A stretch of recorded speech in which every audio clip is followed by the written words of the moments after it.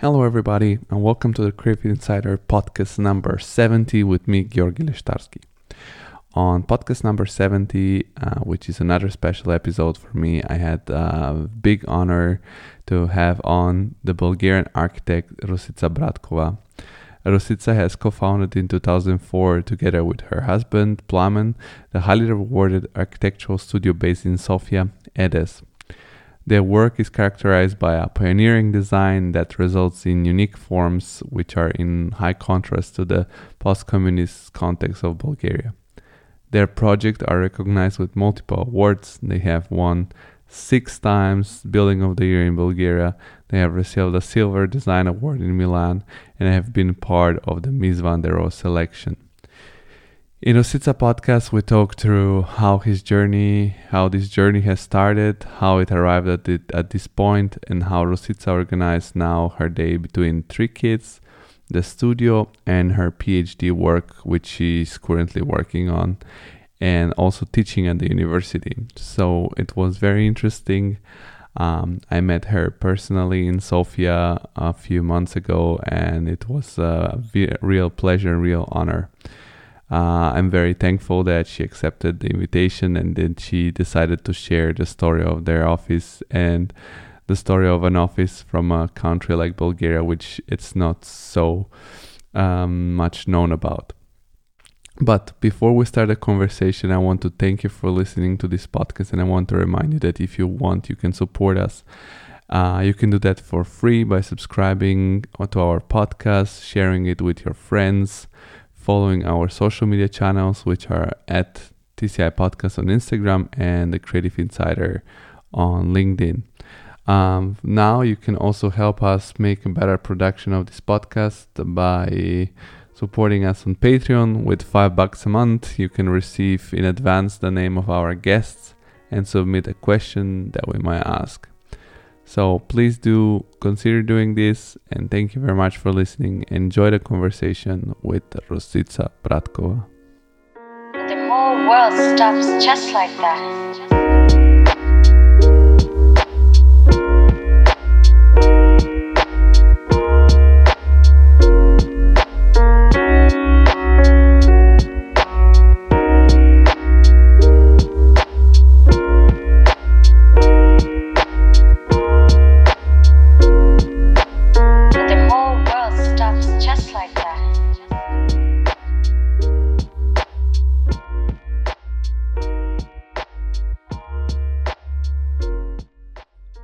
Hello, Rositsa, how are you?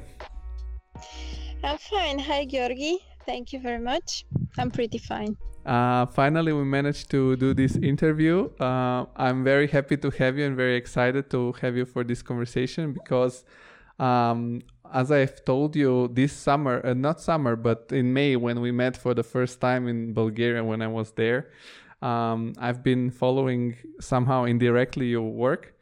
And I've been always curious to discover who stands behind these beautiful buildings around Sofia. And my first experience was with Urban Module, I think it's called, the high-rise you have made. And then after a few years, I discovered Jacqueline and the Red Apple building in Sofia. And I was always curious to discover who is behind those buildings and to broadcast it. And finally, I have a podcast to do that internationally, so I'm super excited. But you can introduce yourself a little bit for the people who are listening with your own words. Thank you very much, Georgi, for this introduction. I'm very excited. Also, it was very interesting for me and curious when you sent the first email when we met here in Sofia. We had a very, very nice talk. It was very long, and I didn't notice it actually that we had a meeting for 2 hours. By the way, so we have our studio for 15 years now, and we're trying to make everything we do in the best possible way. And it sounds quite easy, but actually it's very difficult to keep up like that. But I think we're getting used to. So yes, we like things to be difficult for us, and that's part of the game. I'm curious. So what is the name of the studio means, because it's common. It's a common name. There are other studios and other offices in the world that are called the same. So what does it mean? It means a lot of things. It's a Latin word. Well, it's a bit funny, the story, but I will be quite honest. So when we were looking for a name, we wanted it to be something international, not a Bulgarian word, and we took the Greek dictionary, ancient Greek, and the Latin dictionary, and because we couldn't read Greek, I still don't know the Greek letters, so we chose the Latin dictionary, and there we just found the word AEDES, and later I found out that there are a lot of AEDES, because it means temple, it means home, house, beehive, tomb. So we thought that actually it means everything that architecture is.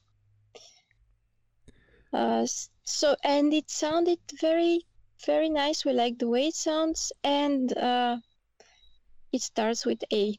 It's also important. Yeah, the first letter, and also as architecture, and but you are the AEDES studio in Sofia, so I think it's the only one in Sofia.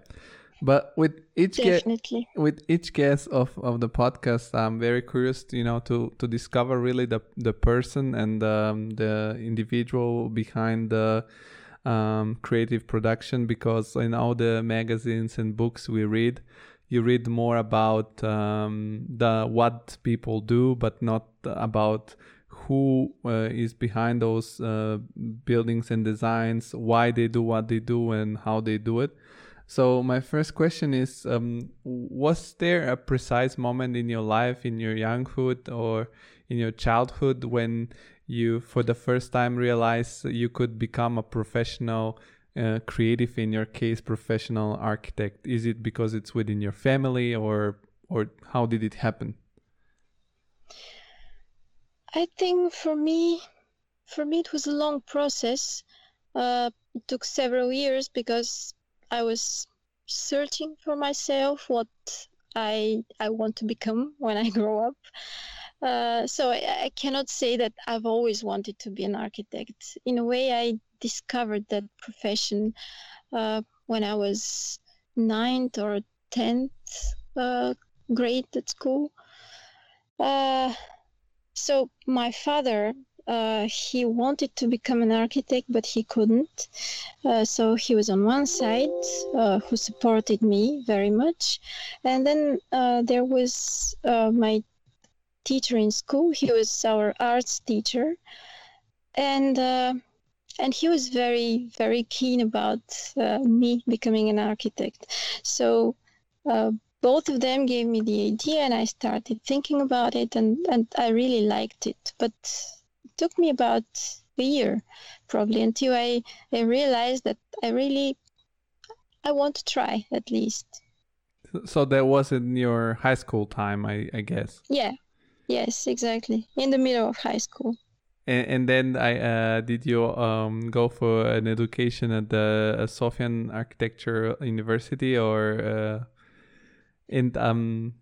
I know it's very hard to get in Bulgaria. So what was your preparation for the test? Actually, it was very hard, especially those years. It was very difficult, and I was preparing about 1 year.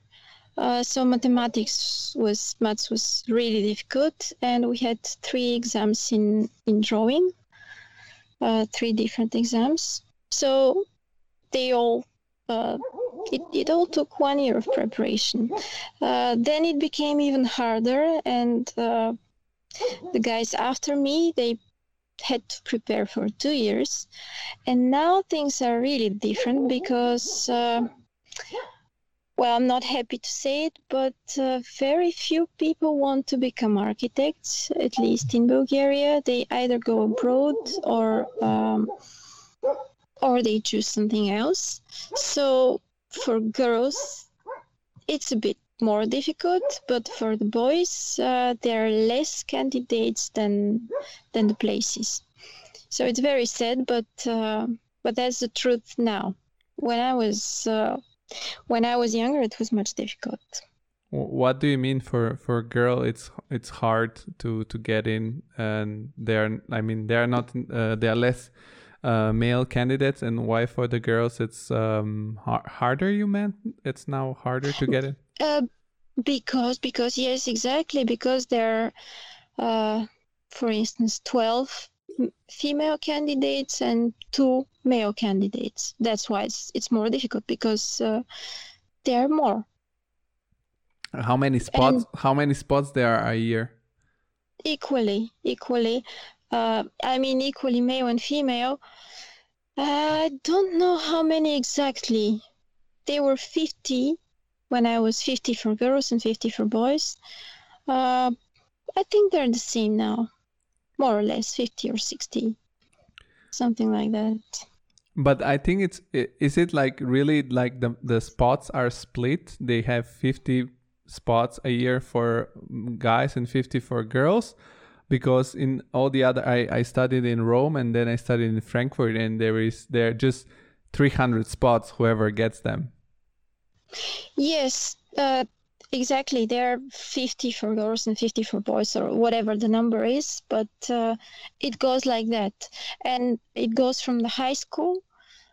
In high school, it is the same. There is an equal number for girls and boys. They tried for 1 year or something like that for the language high schools in Bulgaria. They tried just numbers, and there were classes that year. They had, for instance, 2 boys and 24 girls, and they refused. They gave up. I don't know why it is like that in universities, but some kind of equality. I don't know. Yeah, that's the way it is. That's interesting. I'm surprised to hear that. I didn't know that, although it's Bulgaria. And in your case, did you get in from the first try, or there were multiple tries? No, just the first try. I got in the first try, and in 5 years and a half, I became an architect. After it was really difficult, these 5 years, especially the middle ones. Yeah, I can relate to that. And like you said, you were sort of supported by your teacher at high school and by your father, if I'm not wrong. So you didn't know exactly like what it's going to be like when you got into university. Did you have anything? Was it a different expectation from what you imagined before getting in? How it's the world of architecture, and how was your education? Did you have any surprise between what you imagined and what it actually was? I think yes, simply because I didn't actually know, because until you're in, you don't really know. So I was being surprised all the time, but they were really pleasant surprises. I felt like Alice in Wonderland, and I remember very well in the first year when we started with the first tasks. I felt like this is the thing I've always wanted to do, but I never thought it was a job. It could be a job. It could only be for fun. So that was the way I felt when I started discovering architecture and the things we did at the university. And I think it's still the same for me now. When I think about that, it's fun. It's fun. And what was your relationship with the teachers? I always ask this question because when I studied myself in Rome, there the teachers are usually some highly positioned architects. For example, one of my teacher was the main architect of the Vatican City, so he was responsible for the Vatican City complexes and buildings, and we had several like this figure. And the relationship, they were very distant from us. They were like just teaching us, but they didn't have any personal relationship. And then when I moved to Germany here, they were very, very open. And I don't know, in the end of every semester, you end up drinking beer with your teacher in the school cafeteria. For the semester closing, they do a little exposition with all the projects. What was your relationship in with your teachers? And I know now you're on the other side where you teach students. So how is also your relationship with your students? Well, first with the teachers. Of course, there are different teachers, but we had a very, very nice architect. His name was Tanko Serafimov. He's gone now, sadly. But he was really an amazing person. And we had several teachers who were really, really amazing. And we were very close, especially with him, but with most of them, for various reasons, but also in the very first year of in my first university year, there were very big political protests in Bulgaria. That was in the year of 1997. And all the students, all the universities were outside on the street, and that architect, our teacher, he was making sandwiches because it was a very deep economic crisis, very deep. My mother worked. She's a doctor. She worked in a hospital for $5 monthly. So everything was very expensive and so on. So he was making sandwiches in the room that we had at the university.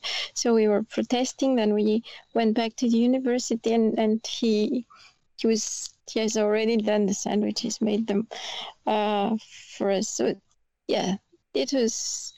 I have really, really beautiful memories from that time.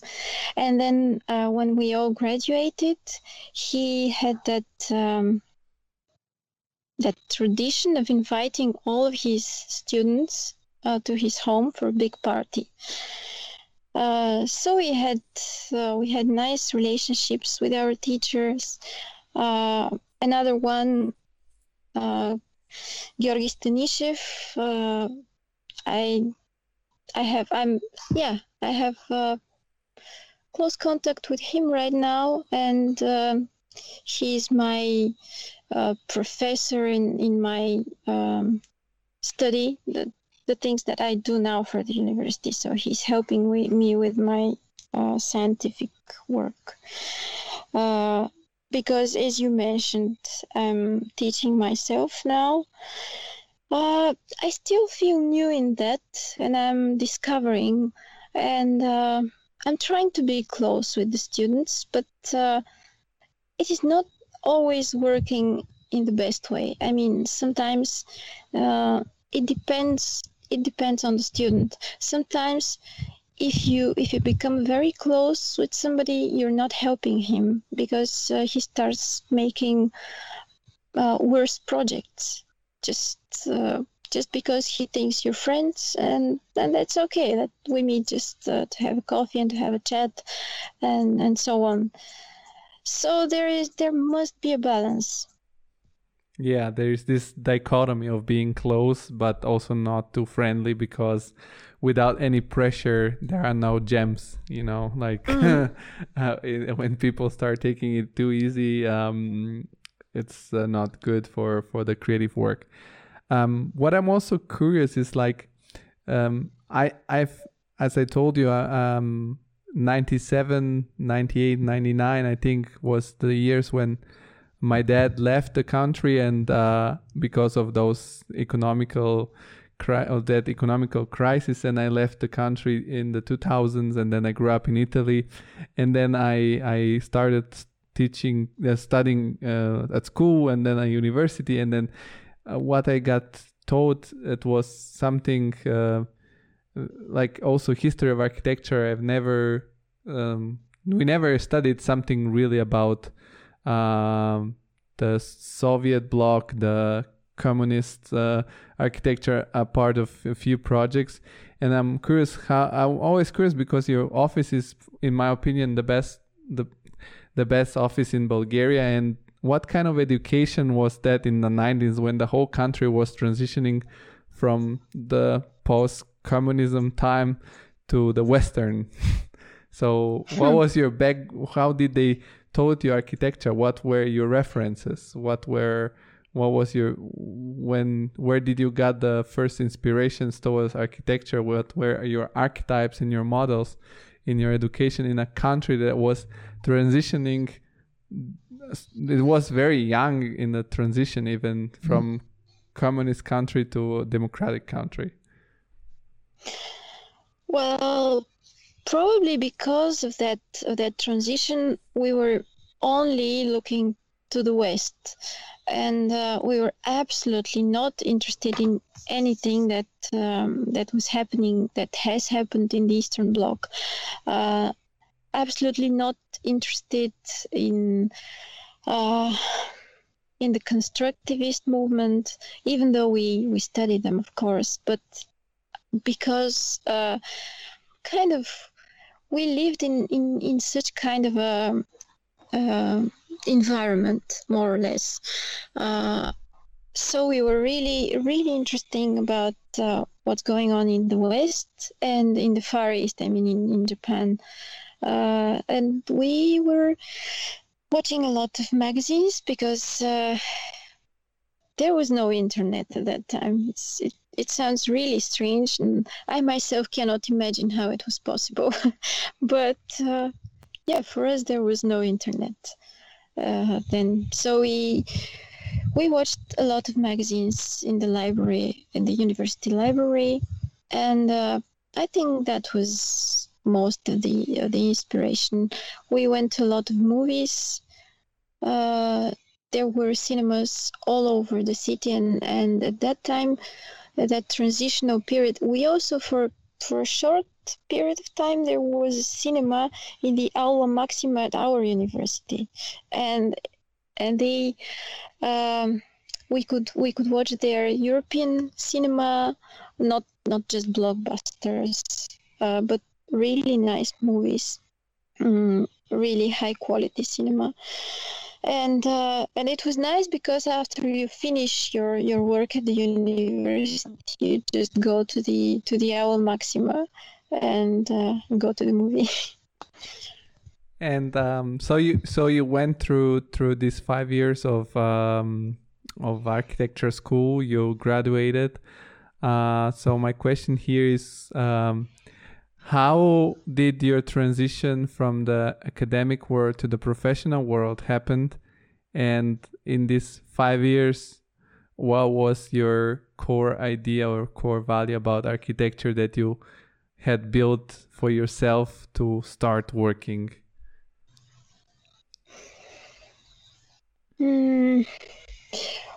Well, the idea, the value, I think it kind of appeared later through the years. At a certain moment, we kind of looked back and realized that we have reached something that is probably the beginning of our identity, something that has started to repeat in our projects. And it was like we discovered that we have come to that. But in the university, it was very important for me, for my entire life, that I met my future husband, Płamen. It was in the first year at those protests in 97. And I always knew that we are going to have our office. So we had the chance, we were really lucky to to graduate at that time. I graduated 2002. Yes. And so the time was probably because of the transition, because of our luck or whatever. So we were able to work for 1 or 2 years for somebody else, and then we started our own studio, and we started with a very big building. It was the Jacqueline building, our first one, which for a very long period of time was the biggest of our buildings. It was 2,000 square meters. No, 20,000. I'm not okay with numbers. Sorry, 20,000 square meters. And then it became our biggest success abroad because it became part of the selection of Miss van der Rohe. It was the first and until now the only Bulgarian project that became part of this selection. And we spoke about the name because we're AEDES Studio with A. We were first in the list, while Zaha Hadid, they were at the bottom.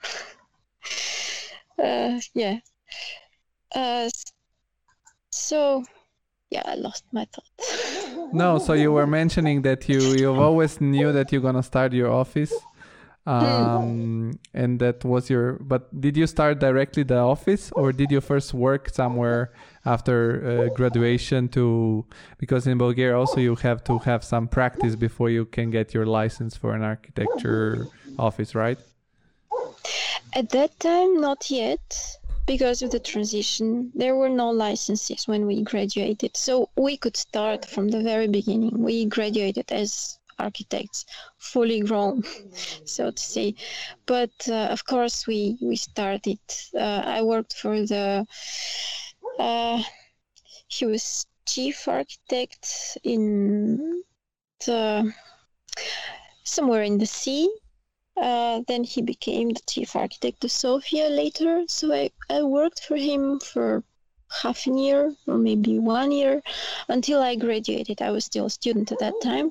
And when I graduated, I quit with that office and I started with another one. They were family friends, a big group of architects who were very close friends with my parents.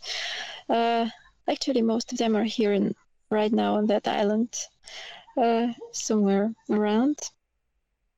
So I worked with them for, I don't know, maybe 2 years.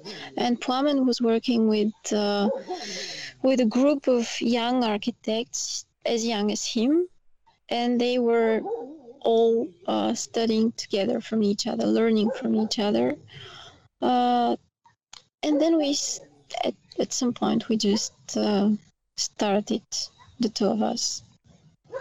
And how do you come up with these names for the projects? Because all the projects, when people go on your website, they have names. Like I mentioned, that we have the urban model, we have the Jacqueline, we have the Red Apple. So how do you come up with these names? These three buildings, they are by the same investor, the same client, and he has this tradition of giving names to his buildings. So we work together in this. And as we started with Jacqueline, I think I mentioned that. So on our website, we continued to give names or letters or just something to the projects. But that with the names, it was his idea of the client. We're an office that works with very few clients. Probably it's difficult for people to work with us. I don't know. So it's difficult and it's easy at the same time because it has pros and cons working with the same people. But are the names pure marketing names generated by the investor, or you think about what could be the meaning behind it and then you create them? Jacqueline was entirely his idea. Probably we were very young at that time, and he was not ready to trust us enough. But the other names, I think we worked together on them. We still call the urban module. We call it urban module, and he calls it urban model. But for us, it's module. And why is Red Apple? I'm really curious about that one, because that building, it's like a triangular building, and it's out of red bricks. I thought it's like an apple where there are a lot of people living inside, because it has a lot of like openings in the facade. Might look like that. Like worms. Yeah, like that. Maybe, I don't know, but in a cozy way. I don't know. No, the story is different because of the bricks. So we started with bricks, and then we added the metal, these metal grids, the balconies, and so on. And when it was almost ready, there were pictures everywhere and so on, and people were talking about it, and everybody was saying that this building is very much New York style. I don't know, probably because of the bricks, because of the metal, and so because New York is the Big Apple, this building was more or less red because of the bricks, so it became Red Apple. Okay, but my imagination started working in the wrong direction then. Before you said something that your client in the beginning wasn't, you were young and the client couldn't trust you completely 100%. When you two guys started the office and you were just starting as young architects, how did you manage to get this first client that it's apparently also a big investor? Because building this kind of buildings requires a lot of money. How did you acquire this first client? Because that's always a very crucial moment in a studio history, because without a built building, it's always very hard to get the first client, because you cannot show anything that you have built and nobody can trust you. So how did you manage to do this? I think there is always a very big percentage of chance in these things, and we had a very good chance in that because at that time that client, he was looking for a new architect. He was working with a name, an architect who has his name already. At that time had his name, and he decided to start with somebody else, with somebody new. And a colleague of Płamen's, she worked for that client in his office, and she told him that Płamen was really a very, very good architect when she knew him at the university. So he called us, and things went on. So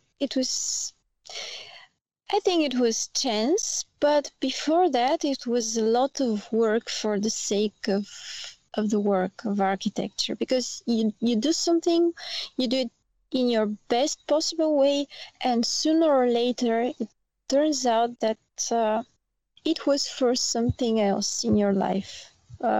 Probably 10 years later, you discover that you spend hours and hours on something which was not probably very important, or it turned out to be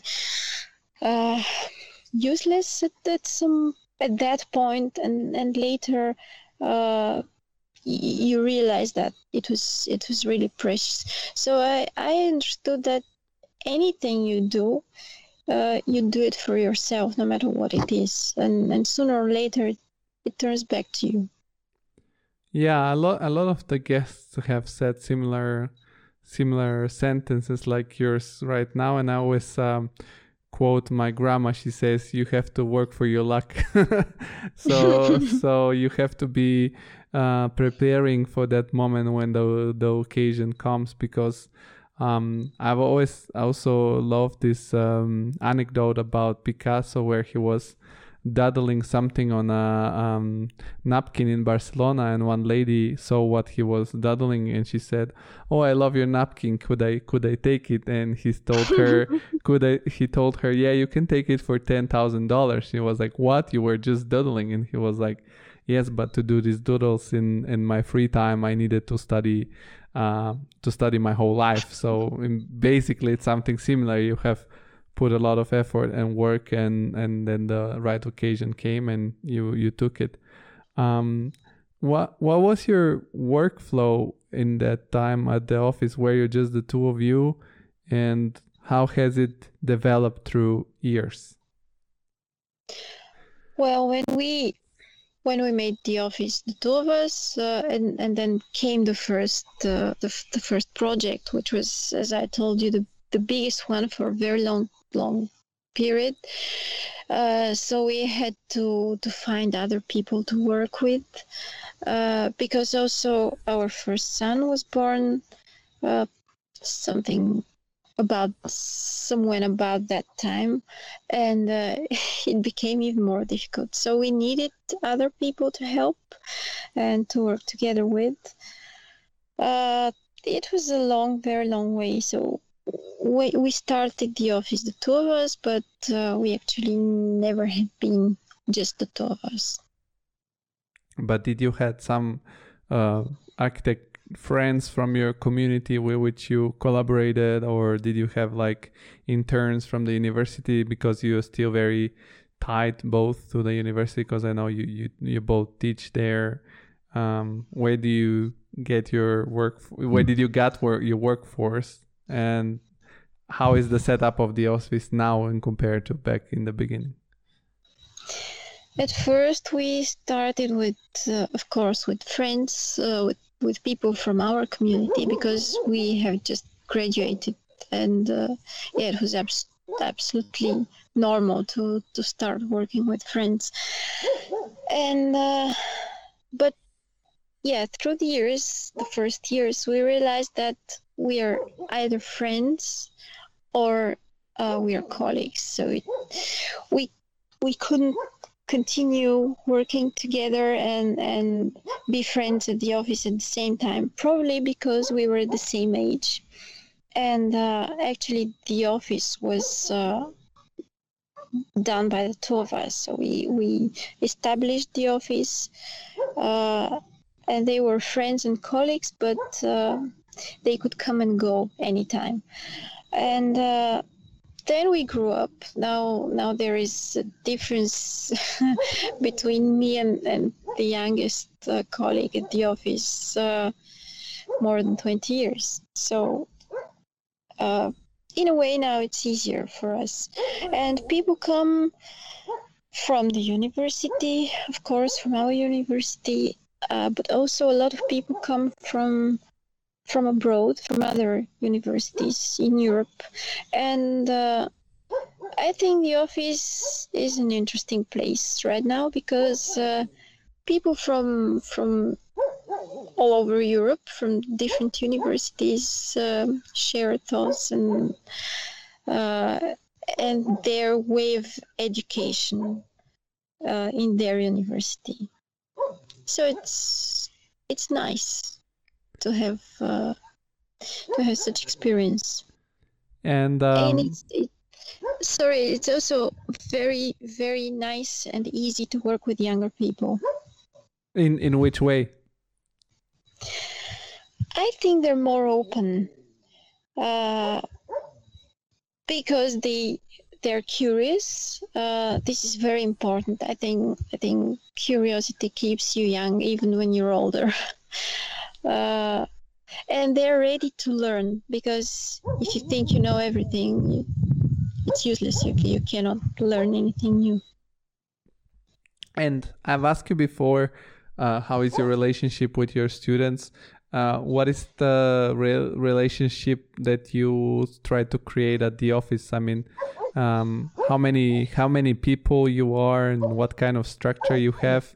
Because also you guys are the founders and the owners of the office, but I guess that does include also a lot of side work as not only architecture, but a lot of management. In the process, it has been a lot of work in building the structures for the office, so to say, so that you can include these new people in a team to work in a structured way. So how do you try to, what is the relationship that you have created in the office, and what is do you have some sort of hierarchy, like under you there are some project managers, or is it a flat hierarchy? How do you try to organize the office? We decided, it was several years ago, we decided that we do not want to grow too much as an office, because if we grow too much, we cannot control things. We cannot control the project. So we decided that we found out that there is a limit of not more than 10 people in the office. And right now we have six people. Me, I'm not at the office at that moment, but with Plum there are 7. And as we are a little small team, we used to have 3 other colleagues some years ago. As we are a small team, we have a flat hierarchy with the 2 of us above, and everyone is doing everything. I mean, when we have a big project and we have the deadline, we're all working on that project, and we do anything that has to be done so that it will be finished on time. And I cannot say that there are people who do this and that, and of course some are better in one thing, another one is better in another, but we're trying to change tasks and so that everyone does everything. And people, they are responsible for some projects, each of the 6.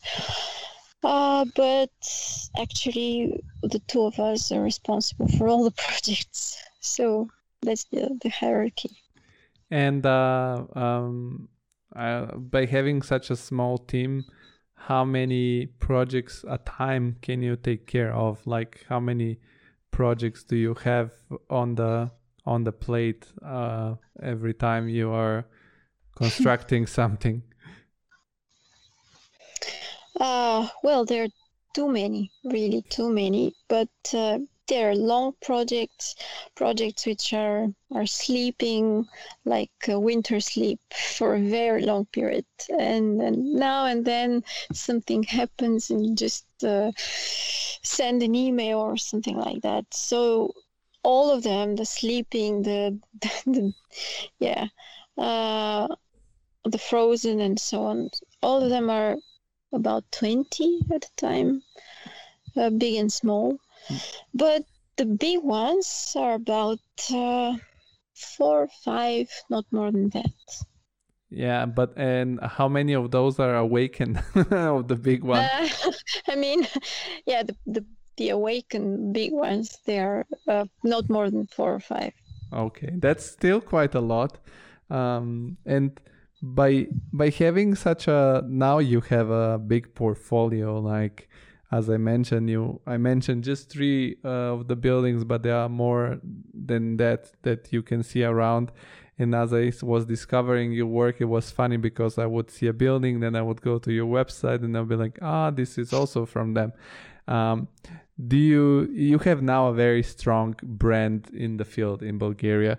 Have you ever had the need to participate in any kind of architectural competitions, or how do you acquire this project now just through your brand? Because now you're very much also a quality, so to say, a quality signature, because there are a lot of quality buildings that have been realized. So do you get only assignments directly from clients, or do you also need to participate in some sort of competitions? So competitions is a very tough topic in Bulgaria, because actually there are no architectural competitions. there were through the years one or two, but always something goes wrong. And probably the only one which was the way it should be, it was for Metro Station 20. It was an international competition. There were 130 participants from all over Europe or the world. I don't remember. There was the British studio that won the project, and I mean Taha, and nothing happened. Then it was something completely different was done on that for that metro station by someone absolutely unknown, actually by the building company, and so it's well, there are no real architectural competitions. There was a certain period, probably 5-6 years ago, when it was kind of fashionable that clients organized private competitions, closed competitions between 5-6 studios, and they invited us. They always invited us. They always invited the same 5 or 6 studios. So we know each other. We talk to each other. We met at these competitions, and actually, we won the Red Apple that way, but they also never work because the Red Apple client was our client before. So he liked what we were doing. It was just, it was fashionable to make a competition, but I think he knew from the start that he liked what we do and what the other colleague that he invited, he didn't like his architecture, and he still doesn't. And in all these competitions that we took part in, it was the same story. They usually had one design. They more or less liked it or disliked it, but in the end, they again chose the same design or the project that was closest to that design. And we decided to not participate anymore in such competitions. And besides that, we had really a lot to do. Well, but do you think that this completely unexisting system of competitions, it's one of the reasons that not anymore a lot of people want to become architects in Bulgaria? Because also, if you don't have a strong client behind you that supports the project that you want to do, you won't be able to practice the job. And also in Bulgaria, I also interviewed several people now from there that the business for ArchViz and for CG graphics, it's stronger currently because people can do with easy investment and very low risk quite good money by working for international clients. So is this maybe also like this a little bit closed system of the architecture market that it's stopping the next generations of becoming professional architects? I don't think this is the reason that is stopping them. Probably this is stopping Bulgaria from having really good quality of architecture. That's the biggest problem. Why young people don't want to become architects? You're right about that. That when they make 3D graphics or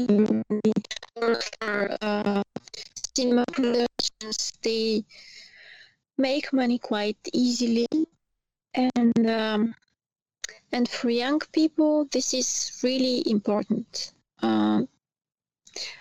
I wouldn't say it's good or bad. I'm not going to moralize, but this is really important for them. And if you become an architect, it's not that easy to make money from the start. It's not easy. It's never easy, actually. And I'm also curious about the architectural process in general in Bulgaria because I work in Germany, and here in Germany, the way the architects are getting paid, it's pretty much very clear, because we have a huge law of the compensation of an architect, which explains, like, for each, so to say, the building process is subdivided in phases, and for each phase your client has to pay a certain percent of the building expenses. How is in Bulgaria regulated, and how did you regulate yourself in the beginning when you didn't have any clue how much money should you charge for a big project or for a small project? And how is the market regulated for pricing the work of an architect? Well, there is the market, you said it. So the market is regulating. This is the first and the foremost regulator. You mentioned Germany.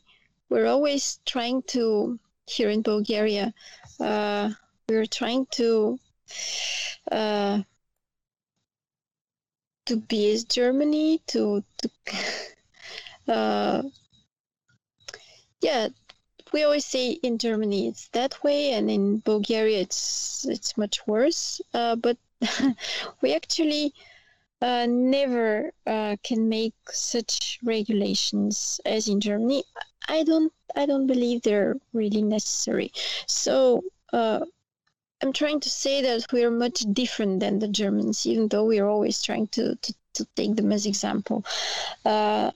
So we don't feel very comfortable with having a lot of regulations, because I myself don't feel comfortable, because every project is absolutely different, especially when we talk about interior design, about furnishing and so on. So it depends on what the client wants. Sometimes when we talk about a private project, a house with interior design, the client knows exactly what he or she wants, and it's quite easy. There are other cases when they say, no, it's going to be very, very fast project, just something very easy as a design, and then it continues for years and years and years, again and again, and it's very difficult to say how much a design will cost, especially with smaller projects.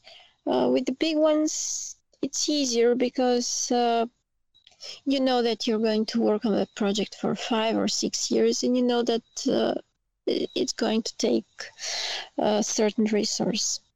So with the big ones, it's easier, but you cannot have just big projects.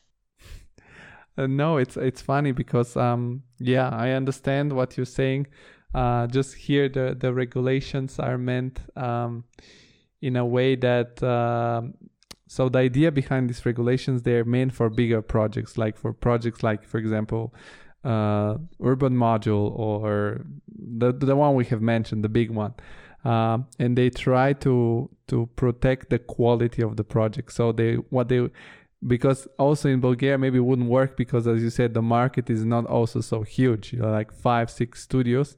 Here the market is on a very different proportion.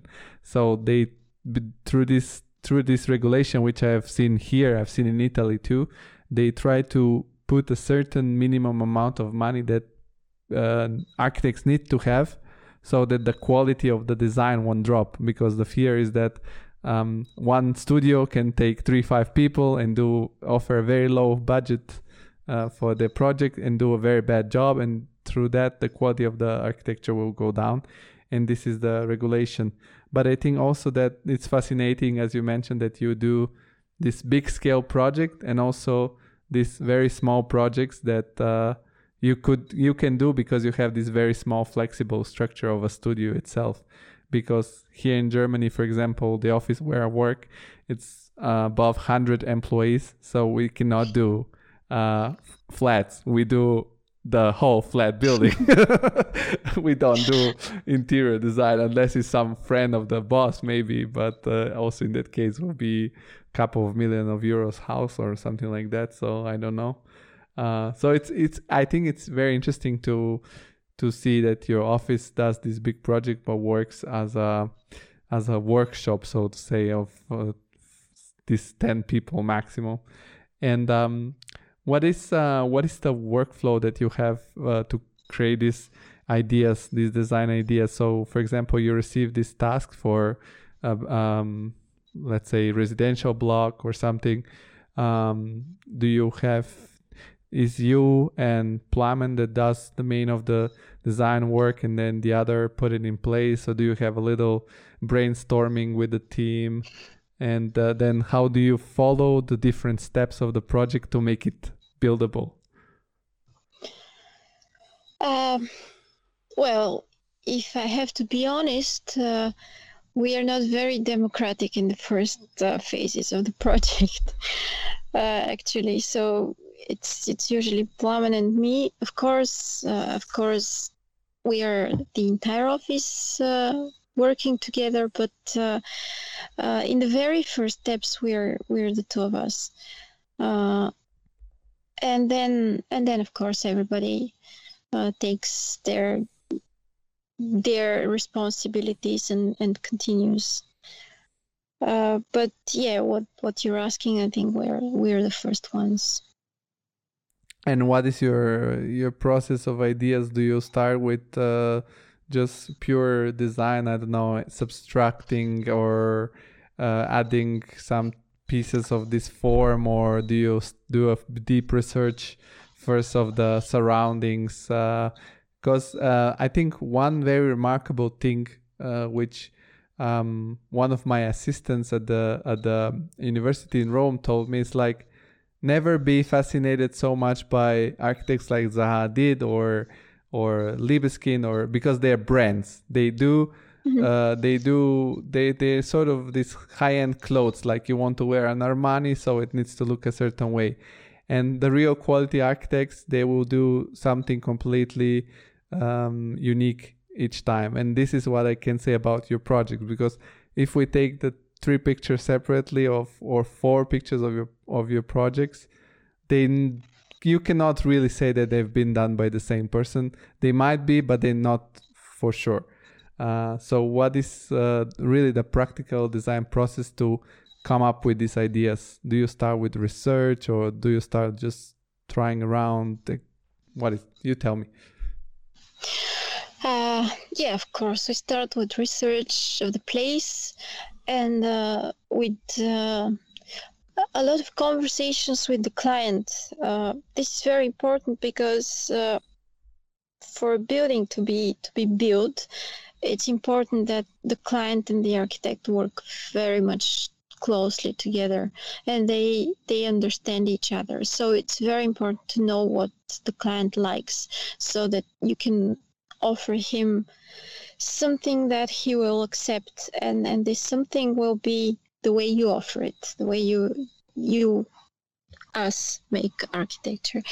And so it's funny what you're saying about the difference between our buildings, because we realized at a certain point that behind all of our projects there are the same rules that organize them.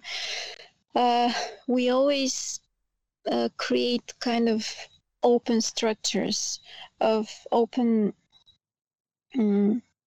structures of multitudes. Like for instance, there is this Jacqueline building with the kind of boxes, and there is this play between order and chaos of the boxes, and it seems as though they could be moving, and this is just one of the many possible states of these boxes. So this principle of possible variation, I think, gives a lot of freedom and a lot of sense of individuality and openness to each project. So this is a very important principle, which it is in the urban model as well, because there is this movement of the different floors, there is the strict orders of the columns and the openings between them, but then there is the variation of the floors themselves, and there are certain bugs in the system, and they exist in every building. Then in the Red Apple, there is the very strict order of the bricks and the openings. But then there are the bigger openings, there are missing openings. Again, there is this bug in the system. So it seems like you look at the building and you see that there is a very straight principle, but then there are principles which break the main principle. So we create a first, let's say, a main set of principles for the building, and then we start creating other principles to break the first ones, so that we have order and this sense of freedom or chaos or individuality in each building. I can see that there are the same principles behind each project, but then the project develops in a different direction because every time the materials, the colors, the shapes changes. They're not, I don't know, if I see Libeskind or Zadit itself, you can really say it's that kind of architecture, and that's not your case. And I'm curious, how do you what is the process? Okay, you come up with the idea, with the design, which in the beginning it's very rough design, and then you need to go in the detail.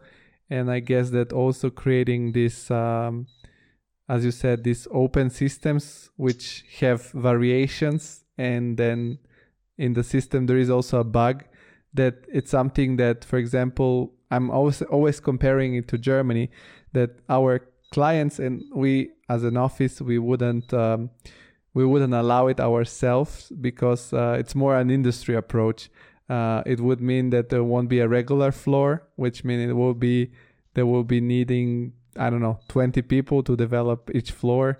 How do you organize this then the project in such a small team? Like, how long usually it takes from a project to develop, and if the times are tight, does it involve very long hours in the office? Maybe, I don't know. I'm curious, how do you approach it? Because here, if we come up with this idea, we could come up with these ideas, but our clients would be like, this is crazy, I'm not going to build this, because also the clients are very educated and so on. So I'm curious, how do you make it then from this first idea that you have, the process to make it buildable with such a small team, and how is the work organized?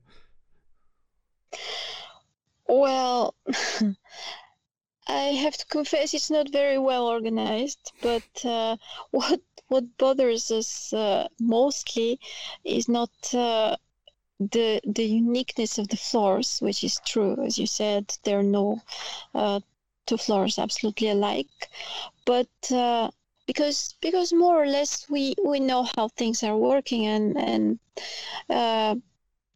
when you start doing it, you have the principles, and it goes fast. But then comes the client and he says, well, no, I don't like exactly this thing here, so please change it.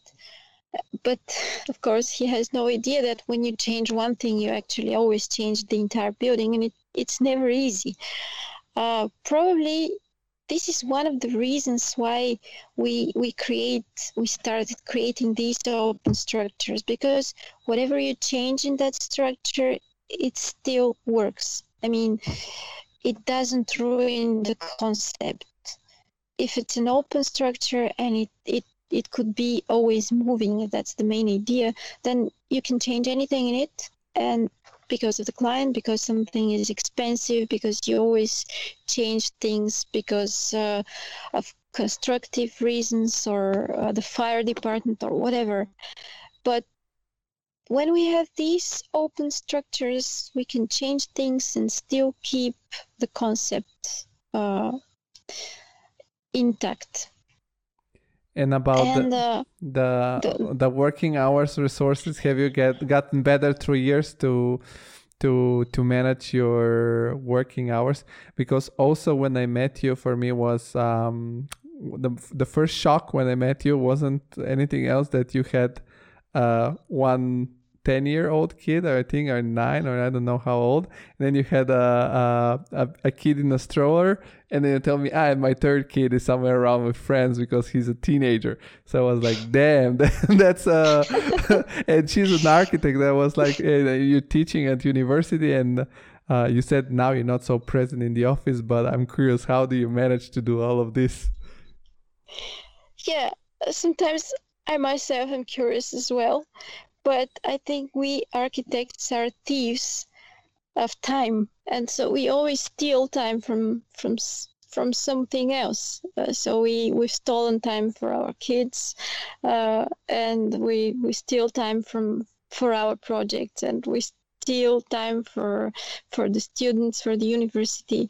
But it all makes fun, and actually, I like to feel free, and I don't want to have this very strict schedule for my day. Whenever I go to the office, I like the day to be different, every day to be different, and to do different things. Like this interview, for instance, there are a lot of things like that which totally change the everyday boredom of the usual office work. So there is time. I think when things are interesting, you always find time. And I also think that the colleagues at the office, they're keen about what we're all doing together. And this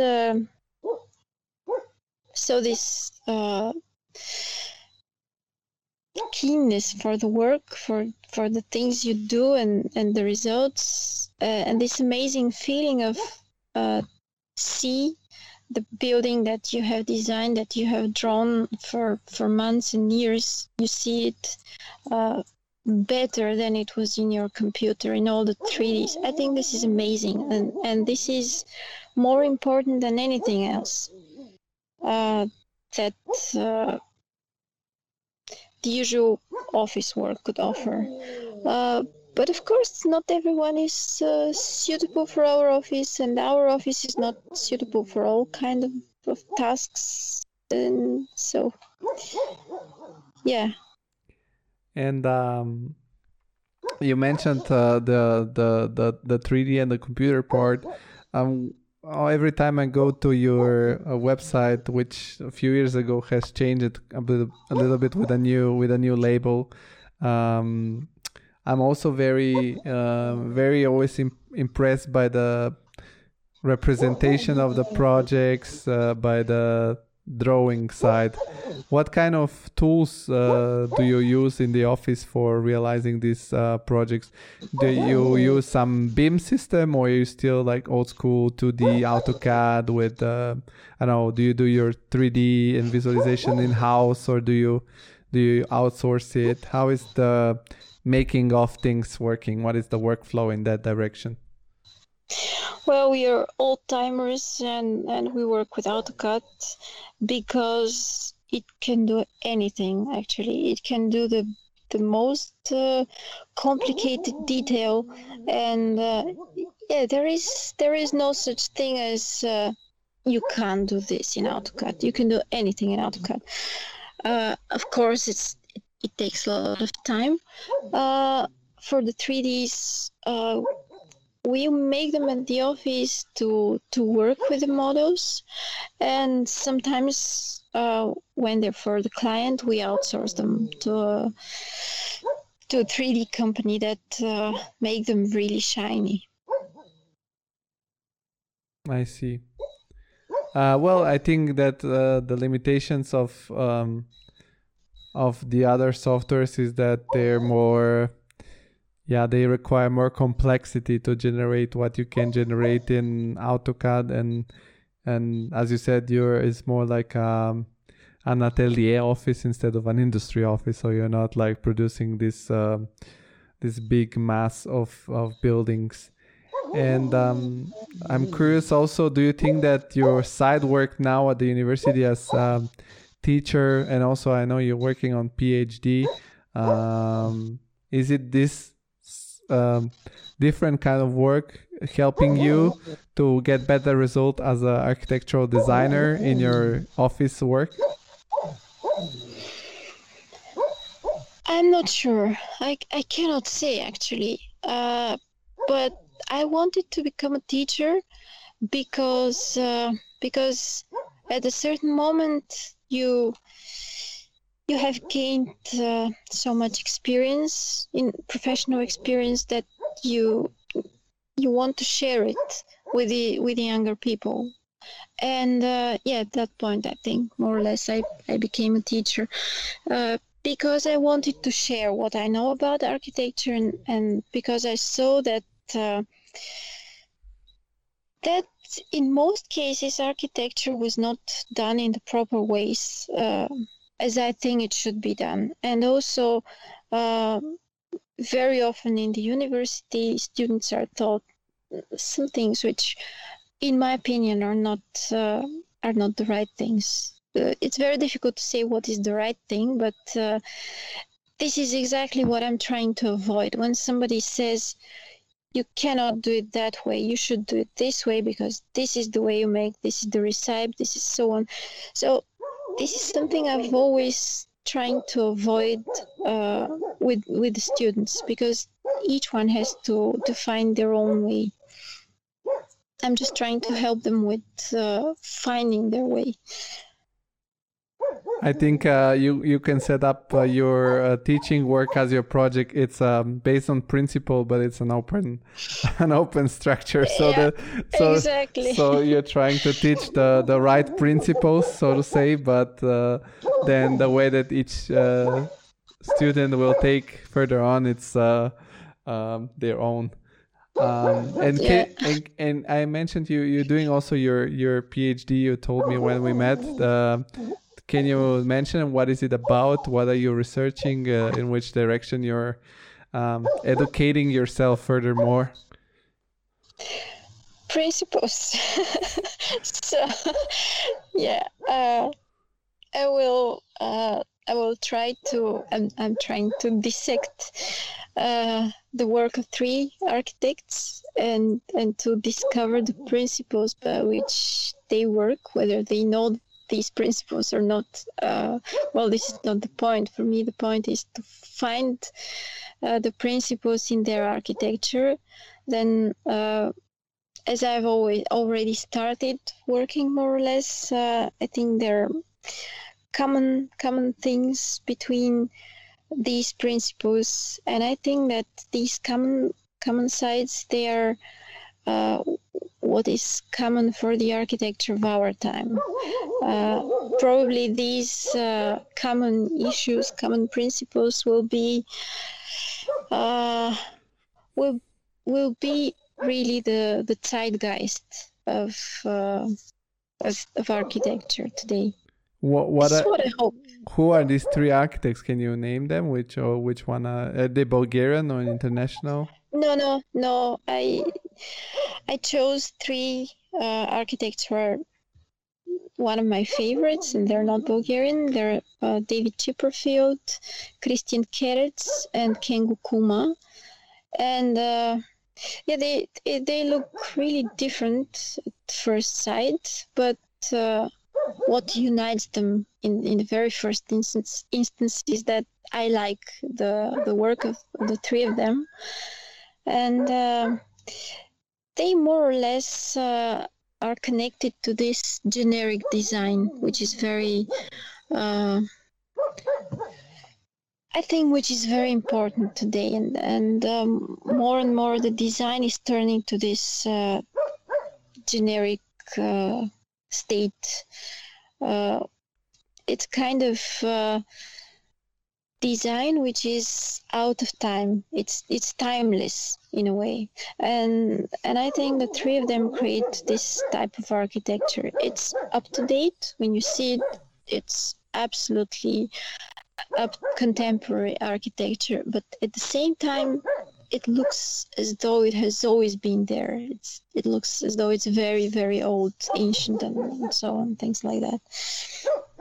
And as somebody that's now has this established architectural studio, and you and your husband are also in the academical world, you're very active.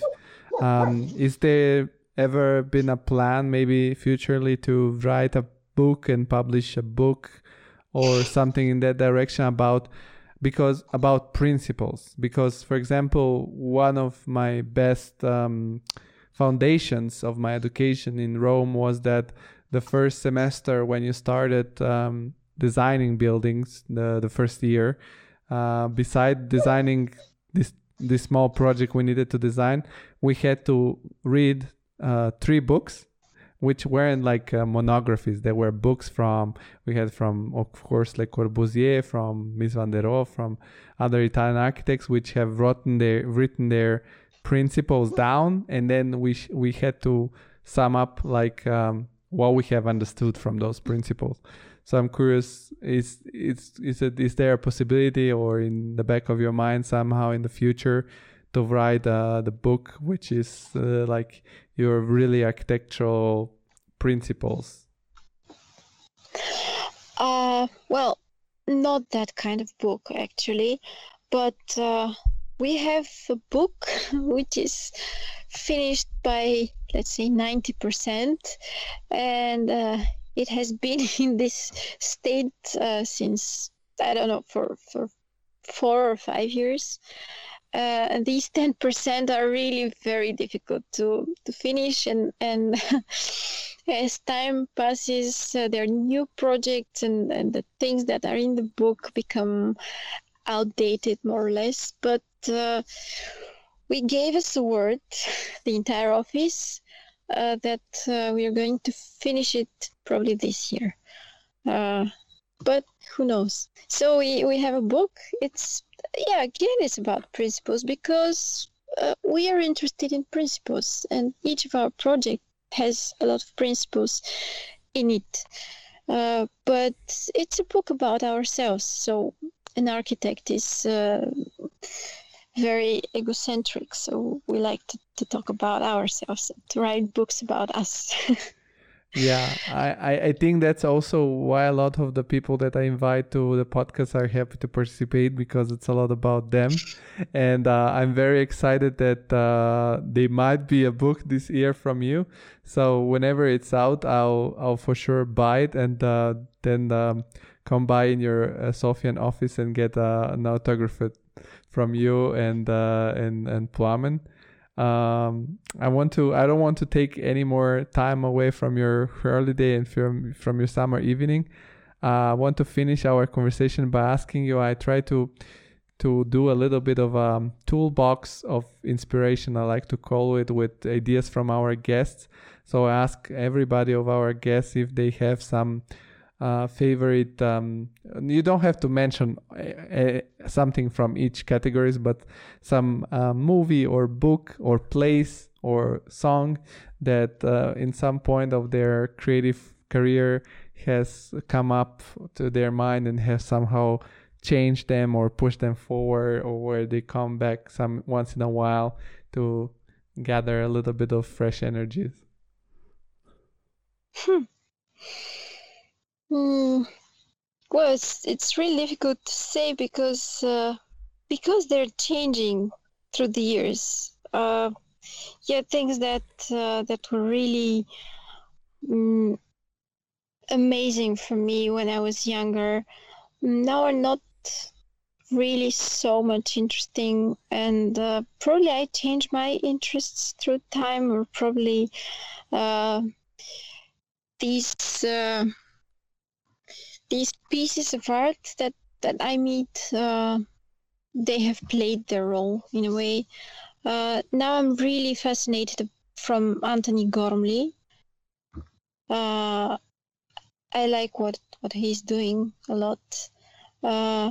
Modigliani as well, really.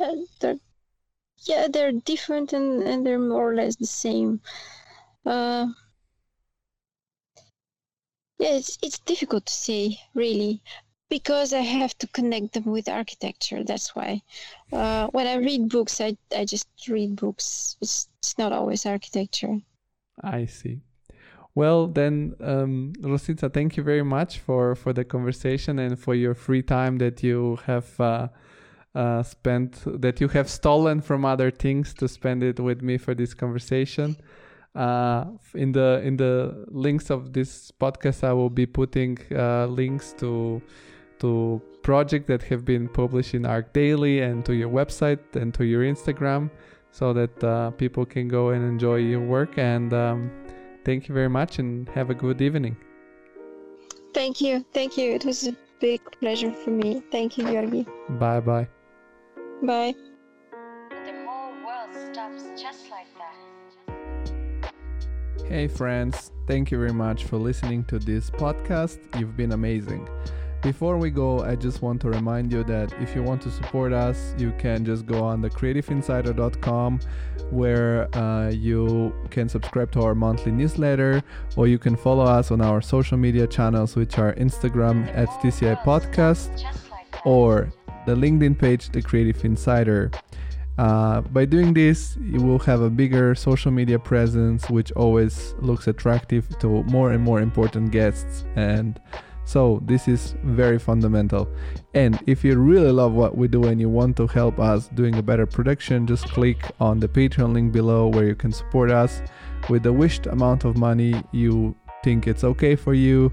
It's a monthly subscription, but you can cancel anytime.